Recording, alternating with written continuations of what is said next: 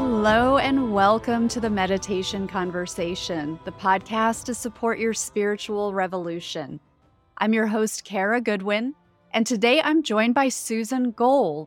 Susan is the author of Toxic Family: Transforming Childhood Trauma into Adult Freedom. She's navigated a ferociously challenging upbringing while bravely moving forward as an adult to face ingrained, outdated, and patriarchal programming head-on. She leads others through the perspective of her own journey of abuse, addiction, and surviving narcissism, all while creating a distinctly empowering personal and professional life. She's dedicated to helping others let go of dense and outdated programming to live in more heaven here on earth. Susan has a lot to share about the family patterns and trauma that's played out throughout her life and how she's identified these patterns and consciously worked to overcome them. One thing that I want to highlight here is how she talks about her ex-husband being her greatest guru. We dig into this during the episode, and through the clarifying conversation, it seems that she means that she's learned so much about herself and her spirit through the ups and downs of their relationship that he was like a guru in that way. And there is a spiritual way of looking at life's most difficult challenges as our greatest teachers, and I'm 100% on board with that viewpoint. However, I know many people right now who are overcoming relationships with narcissists. And I'm not saying that that's what Susan went through. Maybe she did. I don't know her details.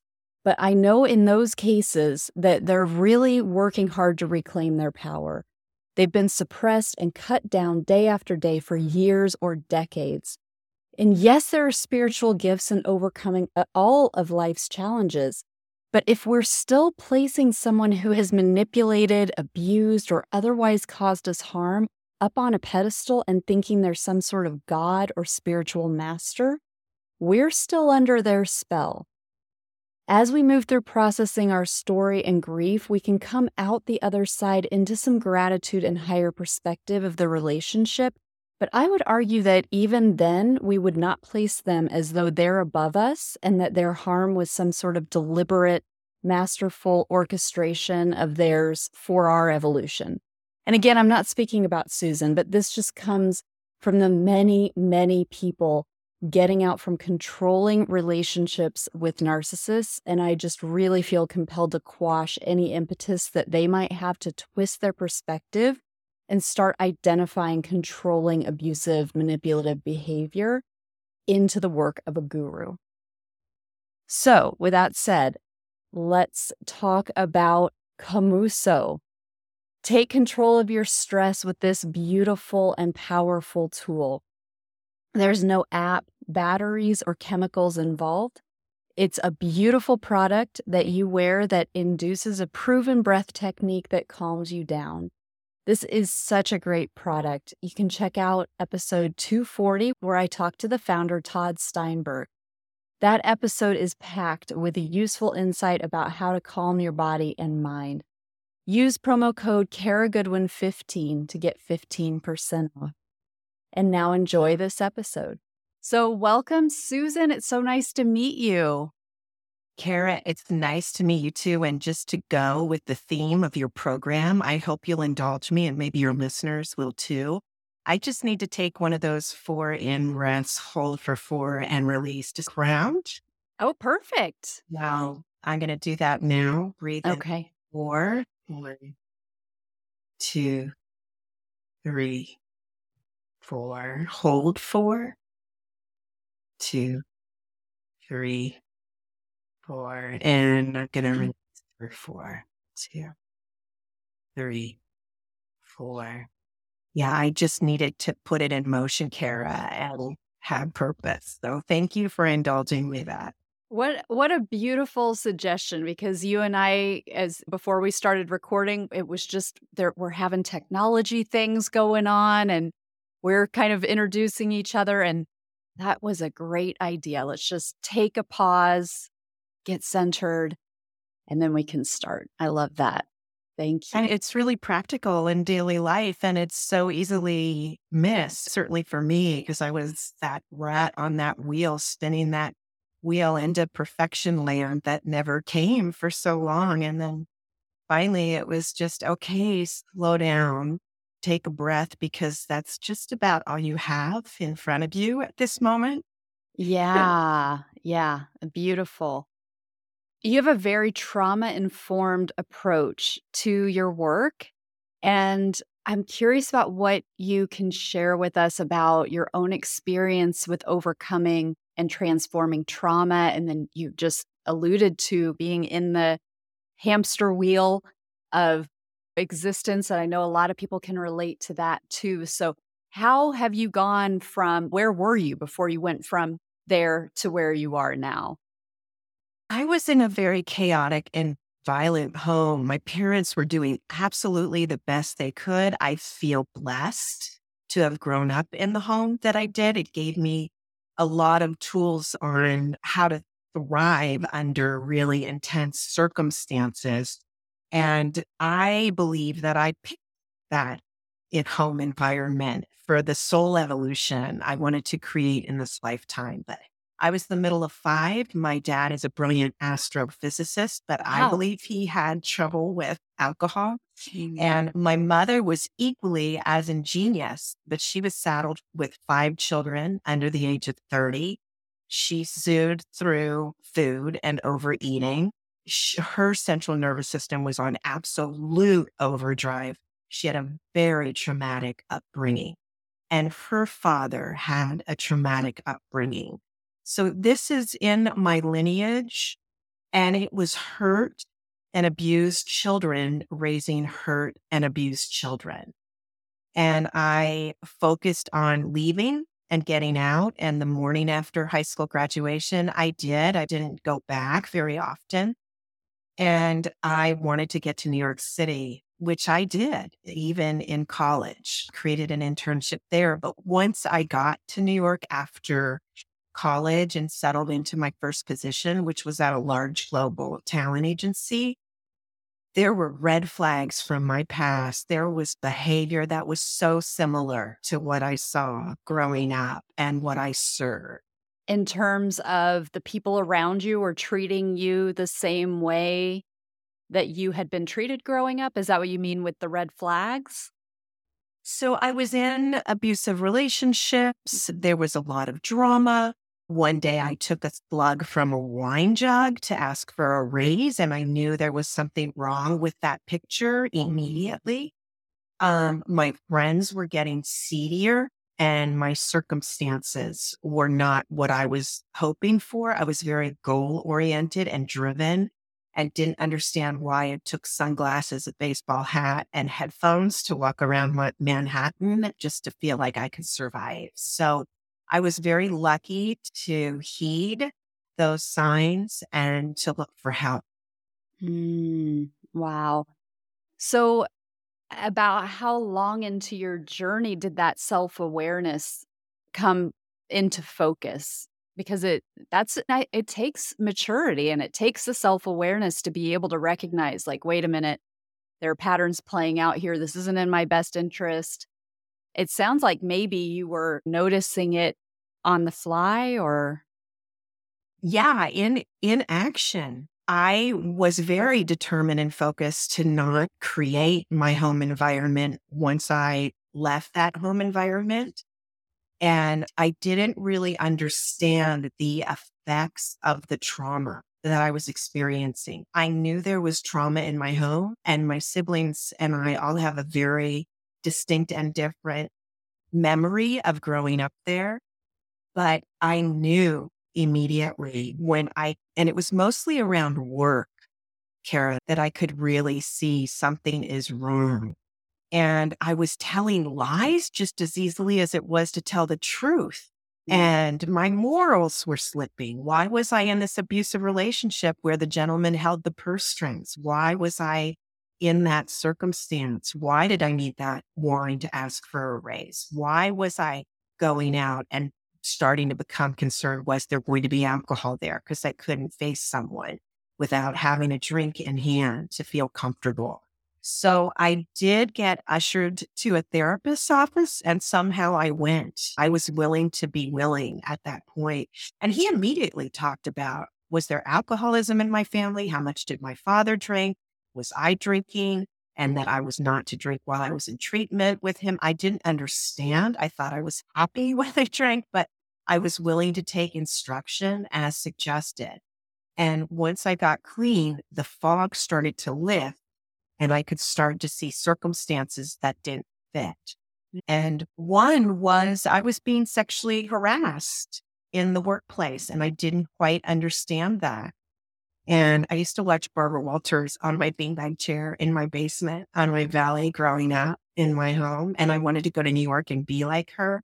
I ended up training her. I was her exercise trainer on the side. Yeah. Barbara Walters? Wow. Yeah. And I rang her doorbell one morning at 7 a.m. and she said, Susan, get in here. What is going on with you? And she was a great intuitive and an amazing interviewer for a reason. And she got it right out of me. And she said, I'm coming to work with you this morning and we're confronting this man together. Oh my goodness. And I said, Barbara, I'm going to be okay.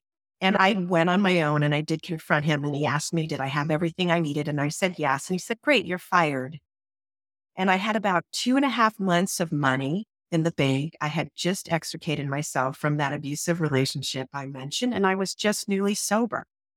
And I decided I couldn't go back and work as an assistant. So I decided to open my own talent brokerage firm, matching celebrities with brands. And one of my first and most major deals was to knock on the door of the factory to convince Andy Warhol to do a TV commercial for Pontiac that he didn't really want to do. Wow.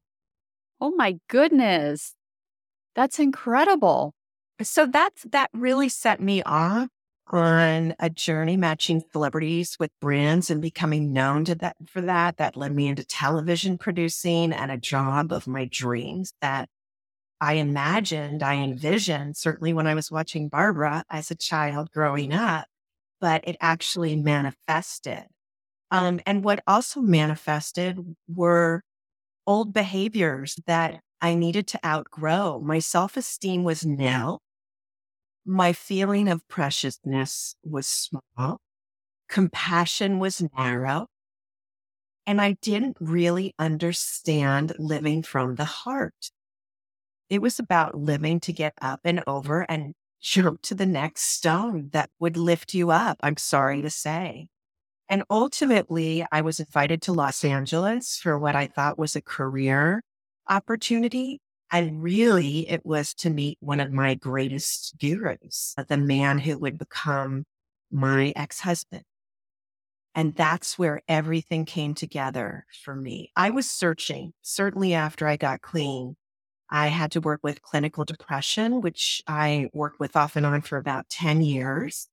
And I did have to utilize medication off and on until I learned the signs and symptoms I would not fall down that far, but I had to work with suicidal depression and I had to stand up to narcissistic relationships ultimately and understand what they were. And endurance athletics, marathons, triathlons, ultimately master swimming, all serve to help numb the pain that I was running from.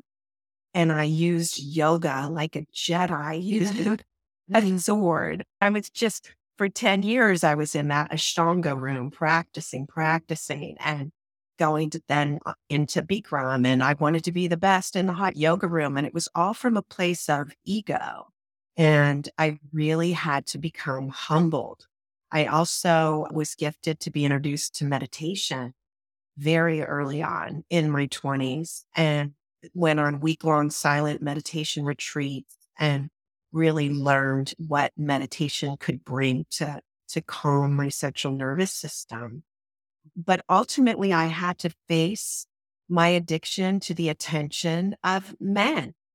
And I would pick from low-hanging fruit and I would take care of and I would enable. And I had to understand what I was doing. And my friends were all, you're so powerful, you're so capable. And inside I felt I was crumbling and I was keeping it all together through the self-esteem I was gaining, through my sport and my meditation practice and my yoga. But ultimately, my husband's mask fell. And I was trying to hold a relationship together that was well past its expiration date. And he folded his arms and his eyes went into those cold slits. And he said, I'm hiring an attorney and I'm filing for divorce. And I heard that little voice that we do, Kara. And it said, this is the universe doing for you what you cannot do for yourself. And it was an excruciating year of living in the same household, a home that I had bought and maintained for our family. And he held court in the master bedroom while I was in a partial conversion on a mattress on the floor in the garage. Oh my goodness. And that was a metaphor, Kara, for the relationship.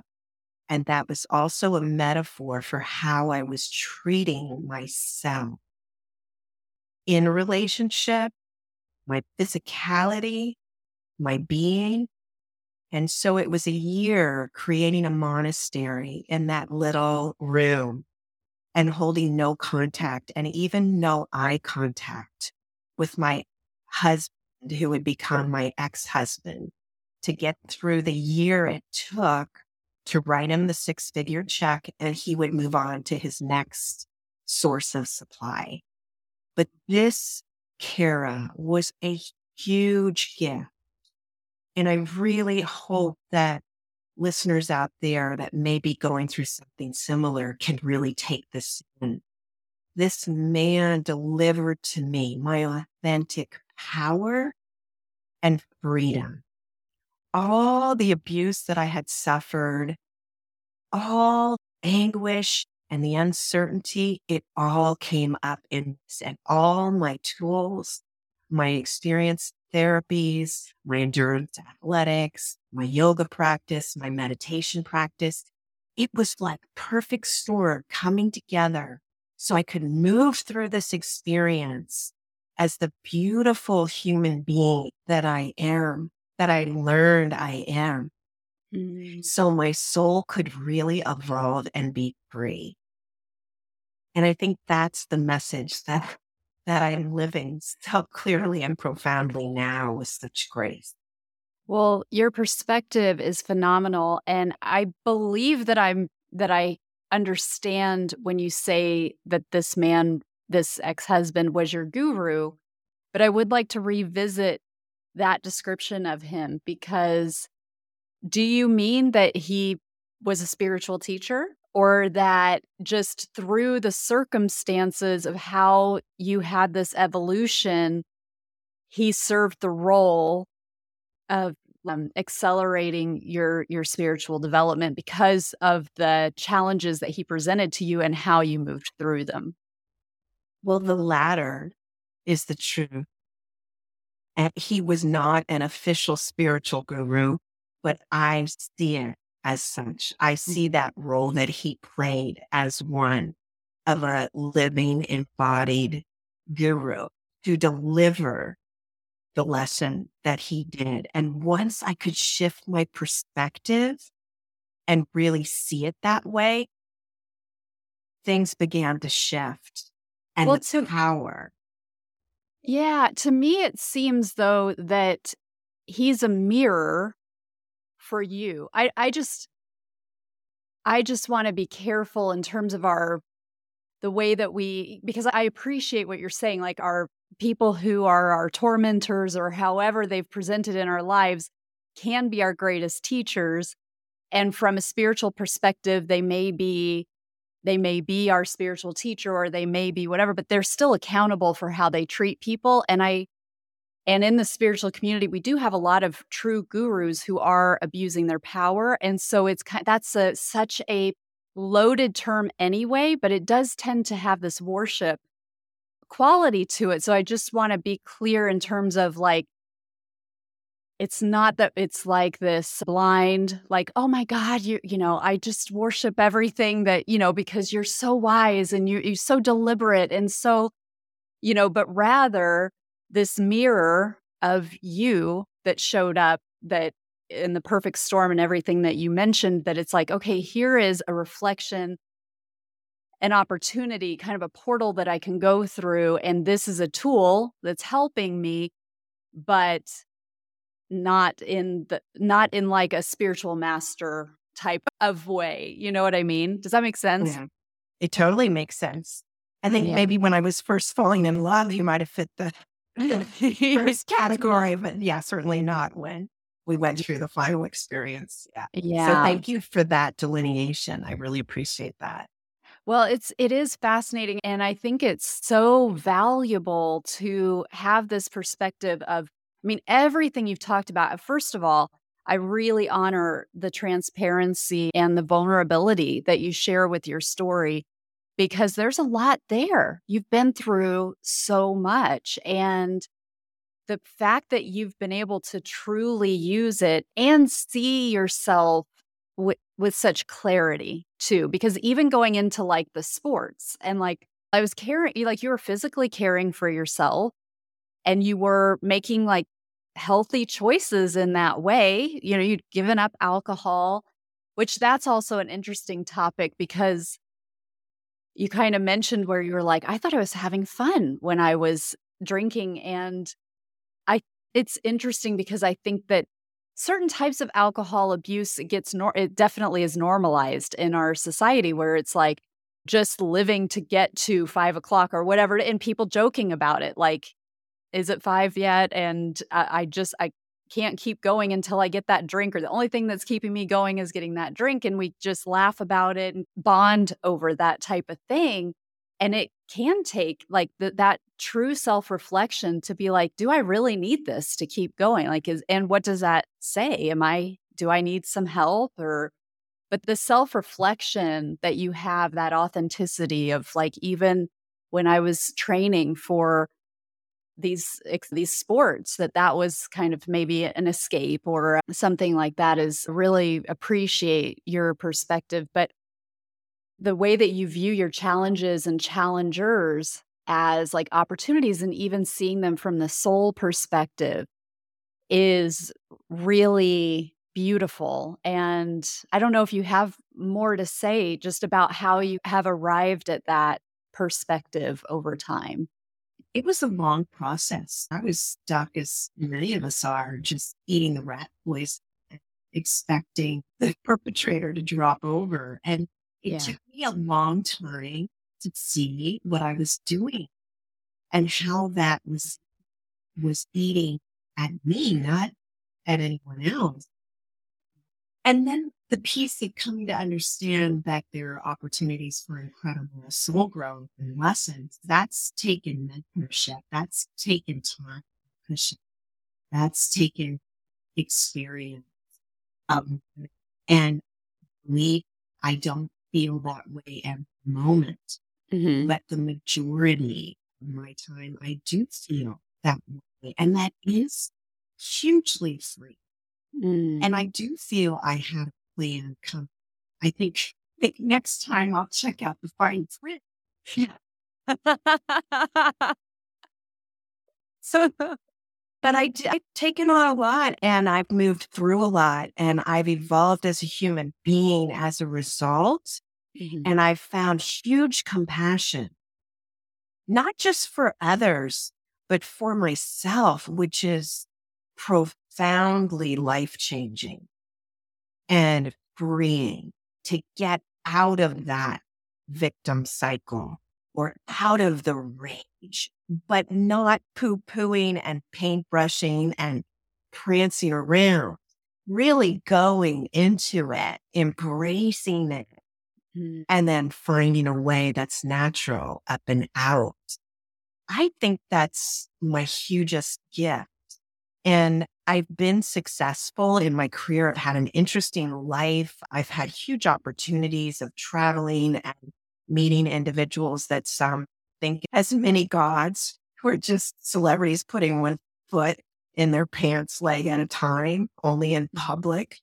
But I feel like now I am truly, Kara, living my purpose. And writing the book really helped put those puzzle pieces together.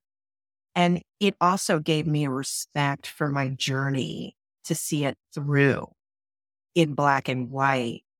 And then I was able to take exercises that helped me, just like the box breathing we did at the beginning. So there's a whole workbook in the appendix of the book that goes along with the chapters, and people are finding their way through and healing as a result. And oh my gosh, that is almost worth everything I've been through, if not worth everything I've been through. So I just feel like I have been completely led looking back. I have an incredible team supporting me, carrying me. There's been way too much serendipity. I mean, Barbara Walters was just one. There's just so many magical things happening, including being delivered to this beautiful rural Montana setting I'm in after living decades happily in New York City and Los Angeles. That little voice again came in. Yeah, maybe somewhere less crowded. Yeah. Yeah. So how did you end up in Montana? It wasn't even on my bucket list.